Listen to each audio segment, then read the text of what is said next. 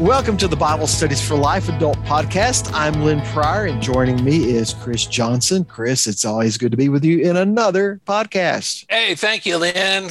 It's been a long week since the last time we were together, so looking forward to talking about today. Yes, and joining Chris and I in our podcast is Ken Brady. Ken, thank you for taking the time to meet with us as well. Guys, I am happy to be back and just thrilled to know that I didn't mess it up enough last time that you would not invite me back. So good to be with you again. Okay, you're welcome. There was a lot of edits involved, but other than that, we're fine. But hey, Ken, you just finished a book. Tell us about it. Oh boy, I sure did. B&H Publishing and I have partnered together to create a book for release in June of 2022. So at this moment, it's about a year away or so. And Chris, it's about creating a new scorecard for groups. And we were thinking, as we come out of COVID, attendance has been the old scorecard measure for groups, much like in golf. There's a golf motif in the book. And in golf, you worry about that final score. But as a golfer, I learned to track other things besides just the score to know, how my game was progressing. And it's kind of the same theory with groups, that there are so many other aspects to group life besides just how many people were sitting in seats, when my group met. And so the whole book is going to be about, helping group leaders and group members assess their groups, asking 16 different questions about the groups. And so I'm excited to see it come out. I hope it'll be helpful to group leaders.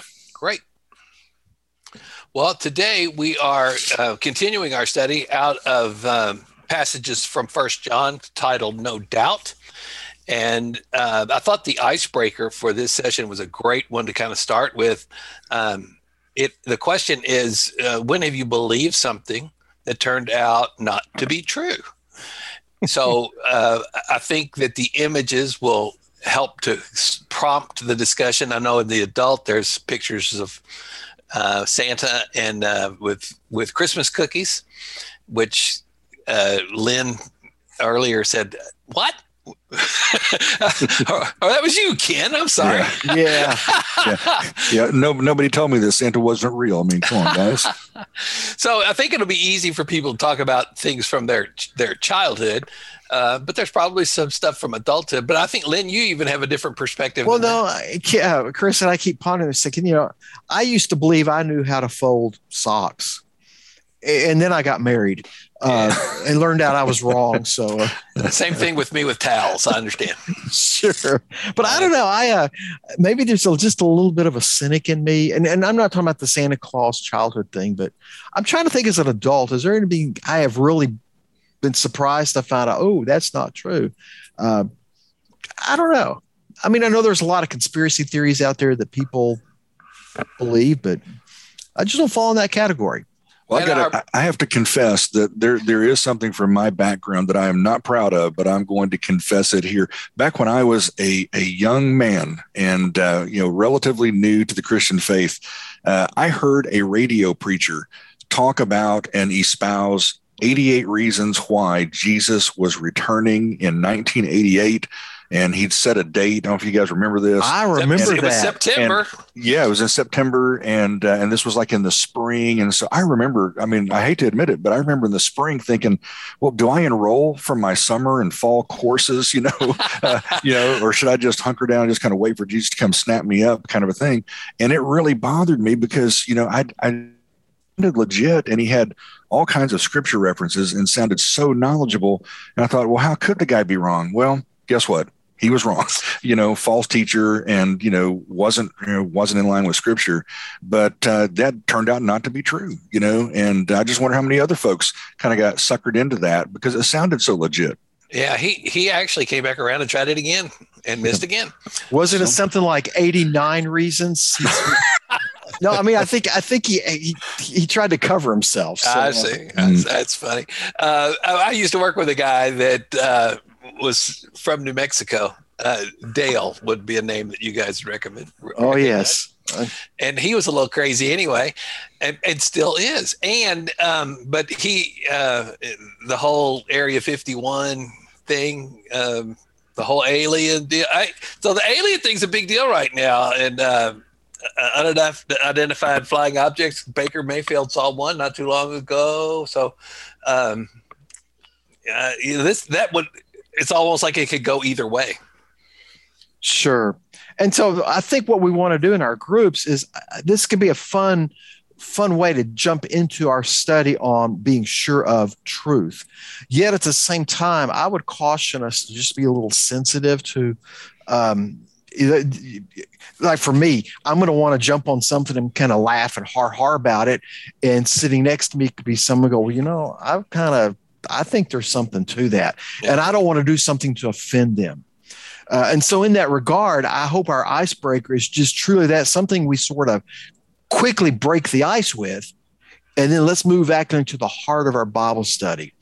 And this is the heart of it. As Chris has told us, we're in 1 John, the idea that truth is found in Jesus alone.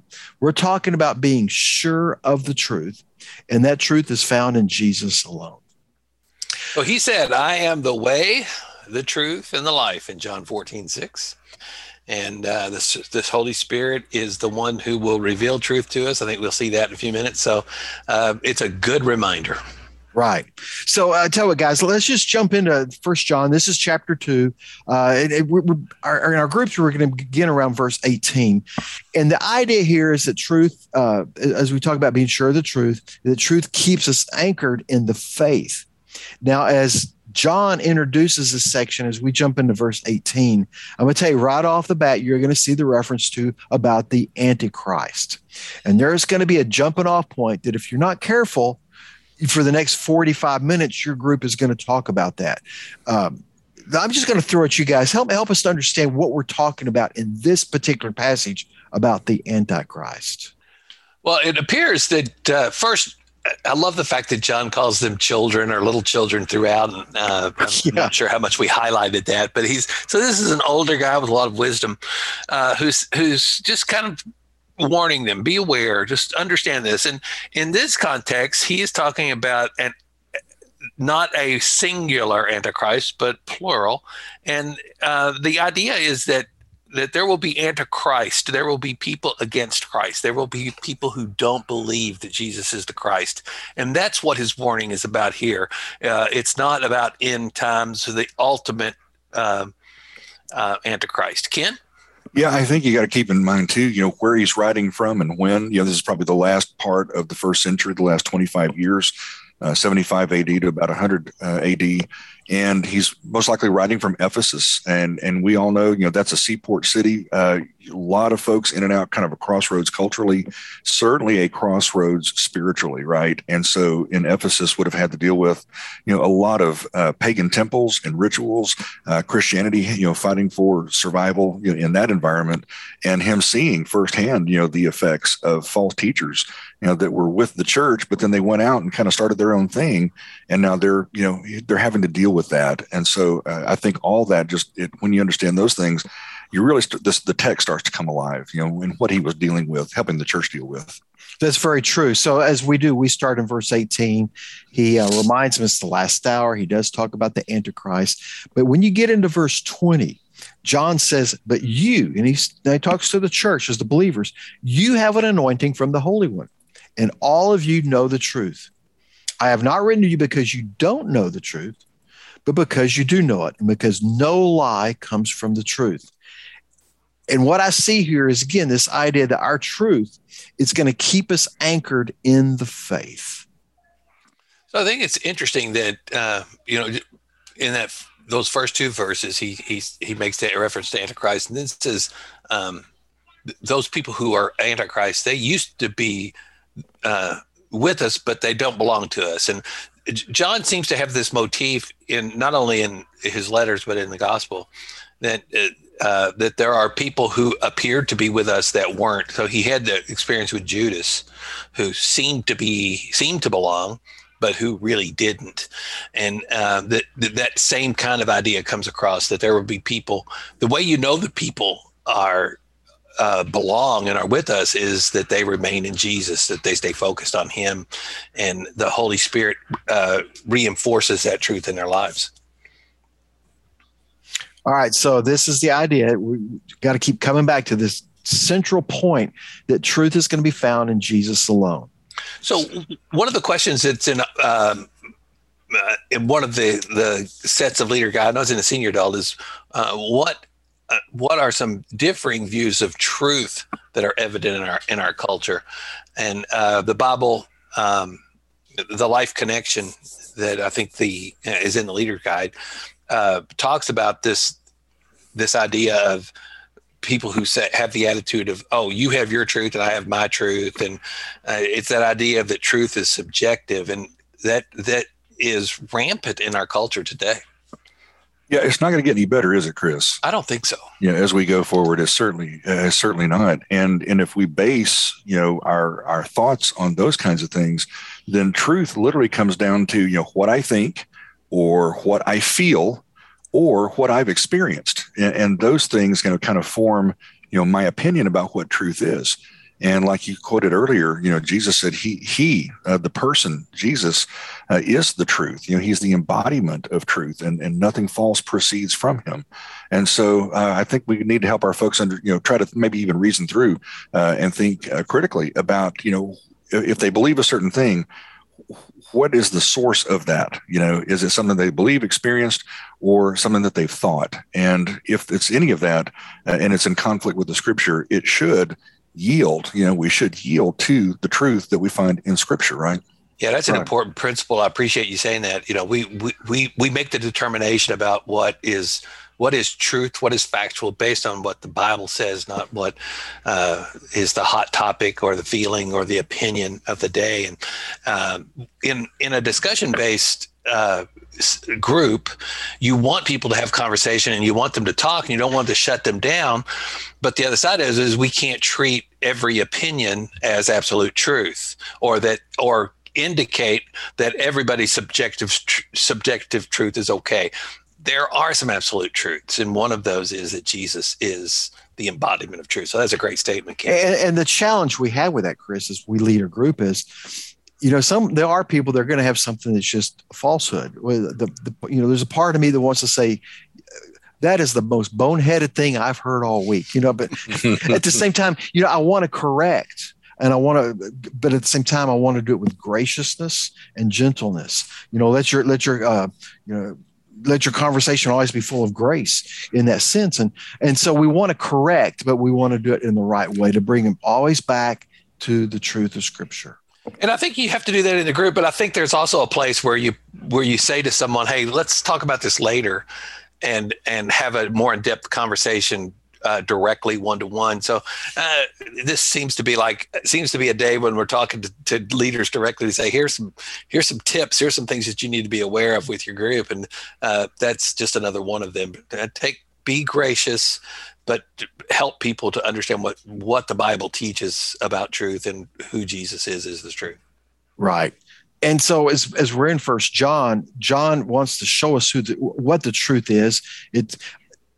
Truth really begins and ends with, what do you say and believe about Jesus Christ? Now, we're not in 1 John 4 at the moment, but that's something he certainly gets into in that chapter. But we see that even here in this passage we're looking at today, you come down to verse 22, chapter 2, verse 22, truth grounded in who Jesus is. He begins kind of negative. Who's the liar? If not the one who denies that Jesus is the Christ. Then he says in verse 23, no one who denies the Son has the Father. He who confesses the Son has the Father as well. So there's a real strong emphasis here on the divinity of Christ, that connection with the Father. And that's important. So I learned early in ministry, working with students, that you really can't talk about some things about false teaching until people understand what they believe and what the biblical doctrines are. So it caused me to understand that I needed to talk and to teach about the doctrine of Christ, who he is, the doctrine of salvation, how he brings it about. Because if people don't understand those things, then they can't always understand why we would say there are false teachings out there. There are groups who claim to be Christian who really aren't, based on what they teach about Jesus. Lynn, I think when we were doing the conversation, you mentioned several groups that come to mind. Well, yeah, and there are groups out there, and and I'm saying many Christians kind of look at them and say, well, I guess they're Christians too because of the language they use. We talk about the Mormons, Jehovah's Witnesses, different groups. Yet you dig into it, and it comes down to this issue: what do they do with Jesus? Is he fully man and he's fully God? I mean, you talk to Mormons and they'll use language that sounds like it's biblical, but how they mean it.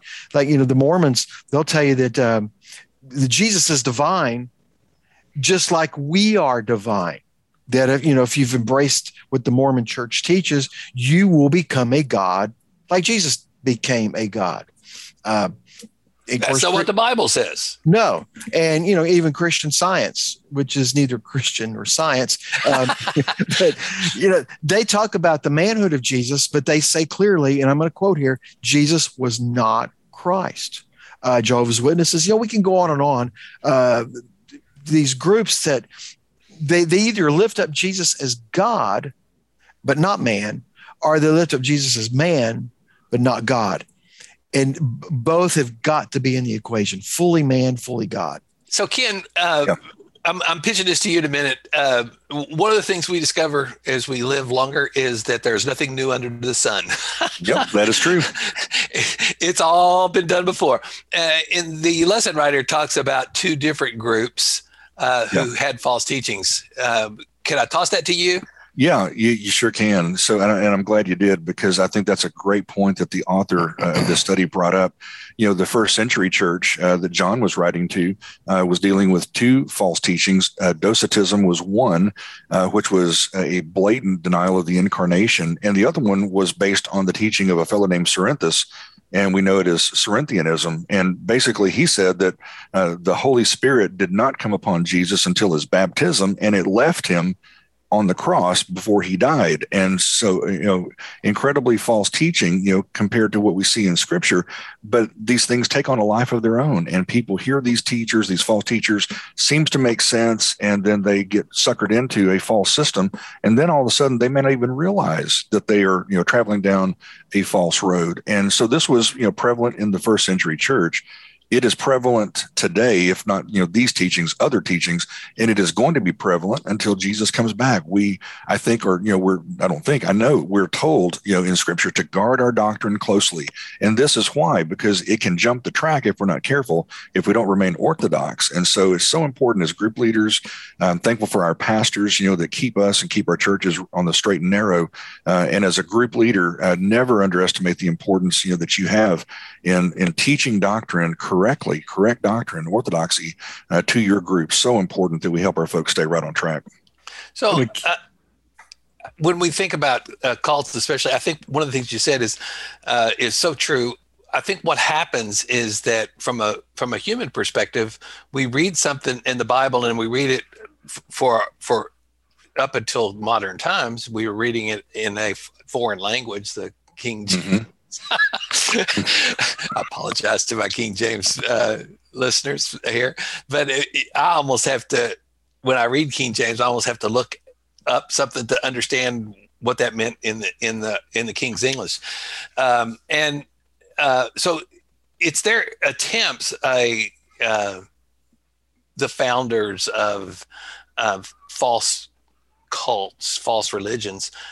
It's their human attempt to try to explain something that's incredibly complicated, and instead of just taking what the Bible says to be true, they explain it away, and they come up with things that maybe seem reasonable to people who are sitting around, but they're against what the Scripture teaches. Yeah, and absolutely. We just need to be aware of that. And I think there's some people that they embrace a certain teaching because it's what they want to believe, or it falls in line with how they would like to live their life, for example. Mm-hmm. That's exactly right. And I think we're going to see that even more and more in this, use the term postmodern culture, where, Chris, what you're believing, what you're saying there, man, that is great. I'm glad that works for you. But for me, and they've got a whole different viewpoint. And it's like they say that we can both be right. So who are you to question my beliefs, is what they would say. Mm-hmm. Yet that's the very thing we need to do, is raise up the truth, who Jesus is, and we've got to keep ourselves grounded in that truth. Wow.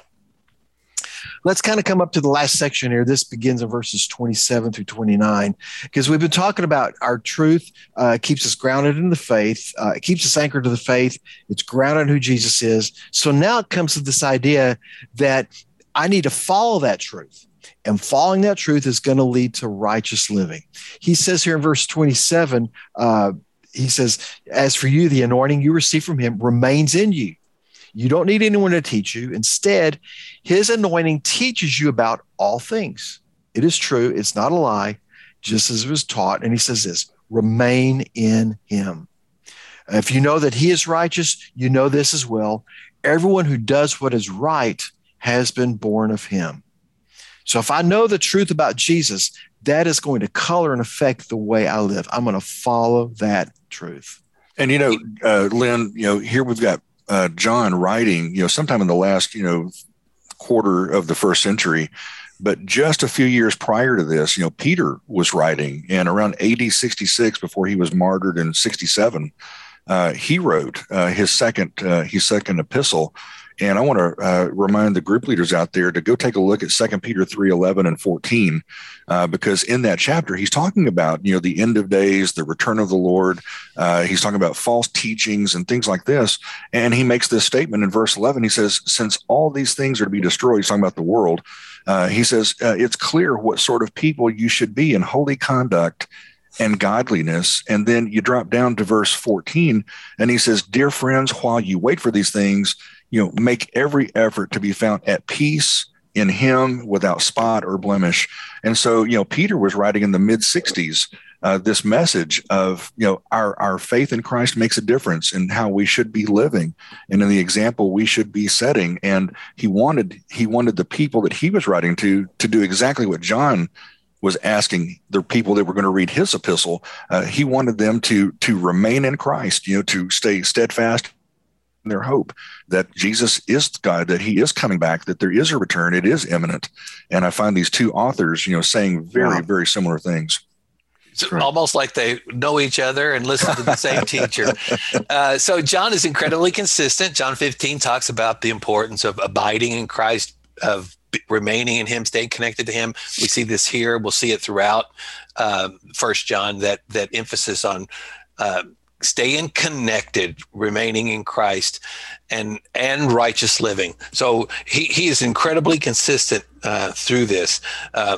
The one who is abiding in Jesus is going to be that's key to us living righteously. And I'm glad you brought that up, Lynn. Good point. So we're again in the middle of this study on First John. No doubt, we want people to know the truth. We want people to focus on that. And as leaders, facilitators of discussion groups, it's important that you know the truth and that you walk in the truth and lead your people in truth. So thanks for giving us the opportunity to share with you and to talk about these principles. They're really vital to what it means to be a group and how to lead faithfully a small group. So thanks for doing that. We're going to pitch it to Lynn and Ken now to talk about some resources that will help us and help you to stay grounded in the truth. Sure. And we have offered digital versions of Bible Studies for Life for many years now. There's ebook editions. But I want to talk about these digital where you can access them via PDFs. Ken, I'd like to talk to our audience for just a moment about the ministry grid and how churches can access digital copies of these same books. Now, it's a subscription-based model, correct, for the church to use? That's correct. Okay. So if I'm a church, I want to go in and I want to get digital copies for my church. Walk me through the process if that is something I'm interested in doing. Yeah, I would start at ministrygrid.com and just follow the links that are there for subscribing, even, doing a 30-day trial and just, test driving, so to speak, what it's like to get your curriculum digitally. We started doing this back when the pandemic hit in 2020. and we quickly put just about everything that we made in Ministry Grid. We realized that although it was created to be a training tool, that we would deliver training videos and things to the church, and churches could add their own content to their own subscription. We realized, the Ministry Grid team realized, that it was also a vehicle for delivering curriculum. And so for the last year, they have really worked to perfect the delivery. I think it's one of the easiest ways I've ever seen to get digital curriculum. And so it's very intuitive. So intuitive. In fact, Lynn, there were weeks where, I would get into Ministry Grid to go get, the next week's lesson so I could start studying to lead my group. And I could literally log in, get the 2 or 3 items I needed, and log out in about 60 seconds. I mean, it was that fast and that intuitive. Right. Now, let me talk to you as a group leader just for a moment. If this is something that you're interested in, the caution is Ministry Grid is great, but it is really designed for the church as a whole to experience. For instance, if there's a subscription model, and you say, well, I would be interested in getting the senior adult leader guide. I want to copy that, where you're not just getting the senior adult leader guide. And we have a basic plan and a plus plan. And you subscribe to the basic plan, you are getting the senior adult leader guide, but you're also getting the young adult personal study guide. You're getting a kind of a plethora of options. Again, because this is for the church model. The church purchases subscription, and they have access to all those adult resources. Ken, I said that correctly, didn't I? You absolutely did. Yes, it would be probably a little expensive for a single person to come and subscribe to even the lowest tier, the lowest size that you could do for groups. And so that person might want to come to lifeway.com and just, buy an e-reader version of something singular like that leader guide you're talking about. Yes. So, but the other side of that is a lot of our groups are in smaller churches. And so the subscription model keeps in mind smaller churches. And it does. Yes. Right. I'll let y'all talk about that. Yeah, it's a subscription model. It's based on church size. And if you'll do what Ken has suggested, just go to ministrygrid.com. It'll walk you. I mean, before you sign up for anything, it's going to show you what those different models are. And the nice thing too is there is a basic plan, but there's also it's called Plus, which is going to allow you access to the digital leader guide, a copy of Advanced Bible Study, the Hobbs Commentary. There's some additional things that's available in the Plus edition. So I just say, if that is something you're interested in, talk to your church leadership about that as something that y'all could, as a church family, consider jumping into.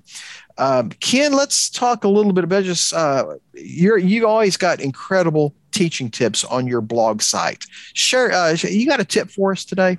I do. Yes, I do. I want to encourage group leaders that are listening in on today's podcast to think about engaging your group members even before they get to the group time. And so one way you can do that is to engage them by making assignments prior to them coming to your Bible study. So for instance, you might ask a member of the group to give a 3 to 5 minute report on something that relates to your upcoming Bible study. Maybe you send them an article, ask them to read it, become familiar with it, let them talk about that in front of the group for 2 or 3, 4, 5 minutes. Maybe even ask somebody to do research on a particular topic. Let them go out and do that research about something that connects to the Bible text. Maybe it's a person, or it's a place, or it's a phrase that's mentioned in the Bible study. Let them go do that digging, and they do the reporting. It's another way to engage them. So Ken, based on what we've talked about today, you could ask somebody to do a little background study on Jehovah's Witnesses or Mormonism, Church of Jesus Christ Latter-day Saints, to maybe explain and give some of the details that Lynn referred to. Absolutely. You can even kick off the Bible study, Chris, with someone having done some research on the occasion on which, John wrote these epistles, 1st, 2nd, and 3rd John, and let them, give a little bit of the history, like we were talking about earlier, that he probably wrote from Ephesus, and he wrote in the last, 25 years of the 1st century, and some of those things that he was dealing with. Just those kind of things will get people engaged before they get to the group, and then we'll, give them time to be in front of the group itself. And a side benefit could be then that you would give people opportunity to do something like that, and maybe find out that you've got some potential teachers or leaders. Absolutely. Yeah. Just making them more comfortable being in front of the group, and they go, I can do this. This is not hard. And that's, I think, how you start grooming that apprentice leader, especially, is you give them small assignments, and then you increase that over time. And then all of a sudden they're teaching a bigger chunk of the Bible study. And then all of a sudden they're teaching the study, and you're sitting there watching and observing and giving them feedback afterwards. And then the next thing you know, you've got a brand new group leader. So yeah, it's part of that process. And there's one more way I think that you can engage those Bible study members, and that is on occasion just having somebody prepared to share their testimony, guys. I think it is so important that we give people a safe place to practice sharing their testimonies. So you give somebody, so I might say, Chris, hey, next Sunday, would you, in about 5 or 6 minutes, would you be willing to share your coming to Jesus type story? I want you to share that with the group because we don't know it. And it'll be good for you to, have that practice, because there's going to be a time when you're going to be able to share your testimony with somebody from work, or, from, coaching your son's, ball team, that kind of thing. And it just gives people the opportunity to say, oh, Chris shared his testimony and I heard what he said. I can do that. And I think it just gives people confidence. So there's all kind of ways you can engage people. I think the one thing we don't want to do is to let them just sit and listen, sit and soak. I think it's so much better when people are actively engaged in the study and doing things that contribute, and they feel like, hey, this is my group. It gives them some ownership. Does that make sense? It does. It does. And if you know some things about your group members, so if, for instance, you have somebody from your group whose story is they came out of a background like from a cult, that would be Absolutely. The perfect opportunity to make that kind of connection. Yes. In fact, I have had a fellow in my Bible study group that came out of Mormonism. And so this would have been, or would be, a great opportunity to get that person to share about their family, and what was that like coming out of that false religion. Cool. Well, thanks, Ken, for the tips. And again, appreciate the fact that they align with some of the things that we actually talked about today. Lynn, thank you for leading our discussion time today. Most of all, we want to thank those of you who listened. Know that a lot of you are group leaders, and hope that these tips are helpful to you. Hope that you can apply some of these principles with your group, and hope that you'll plan on being with us next week as we continue in our study on 1 John, no doubt.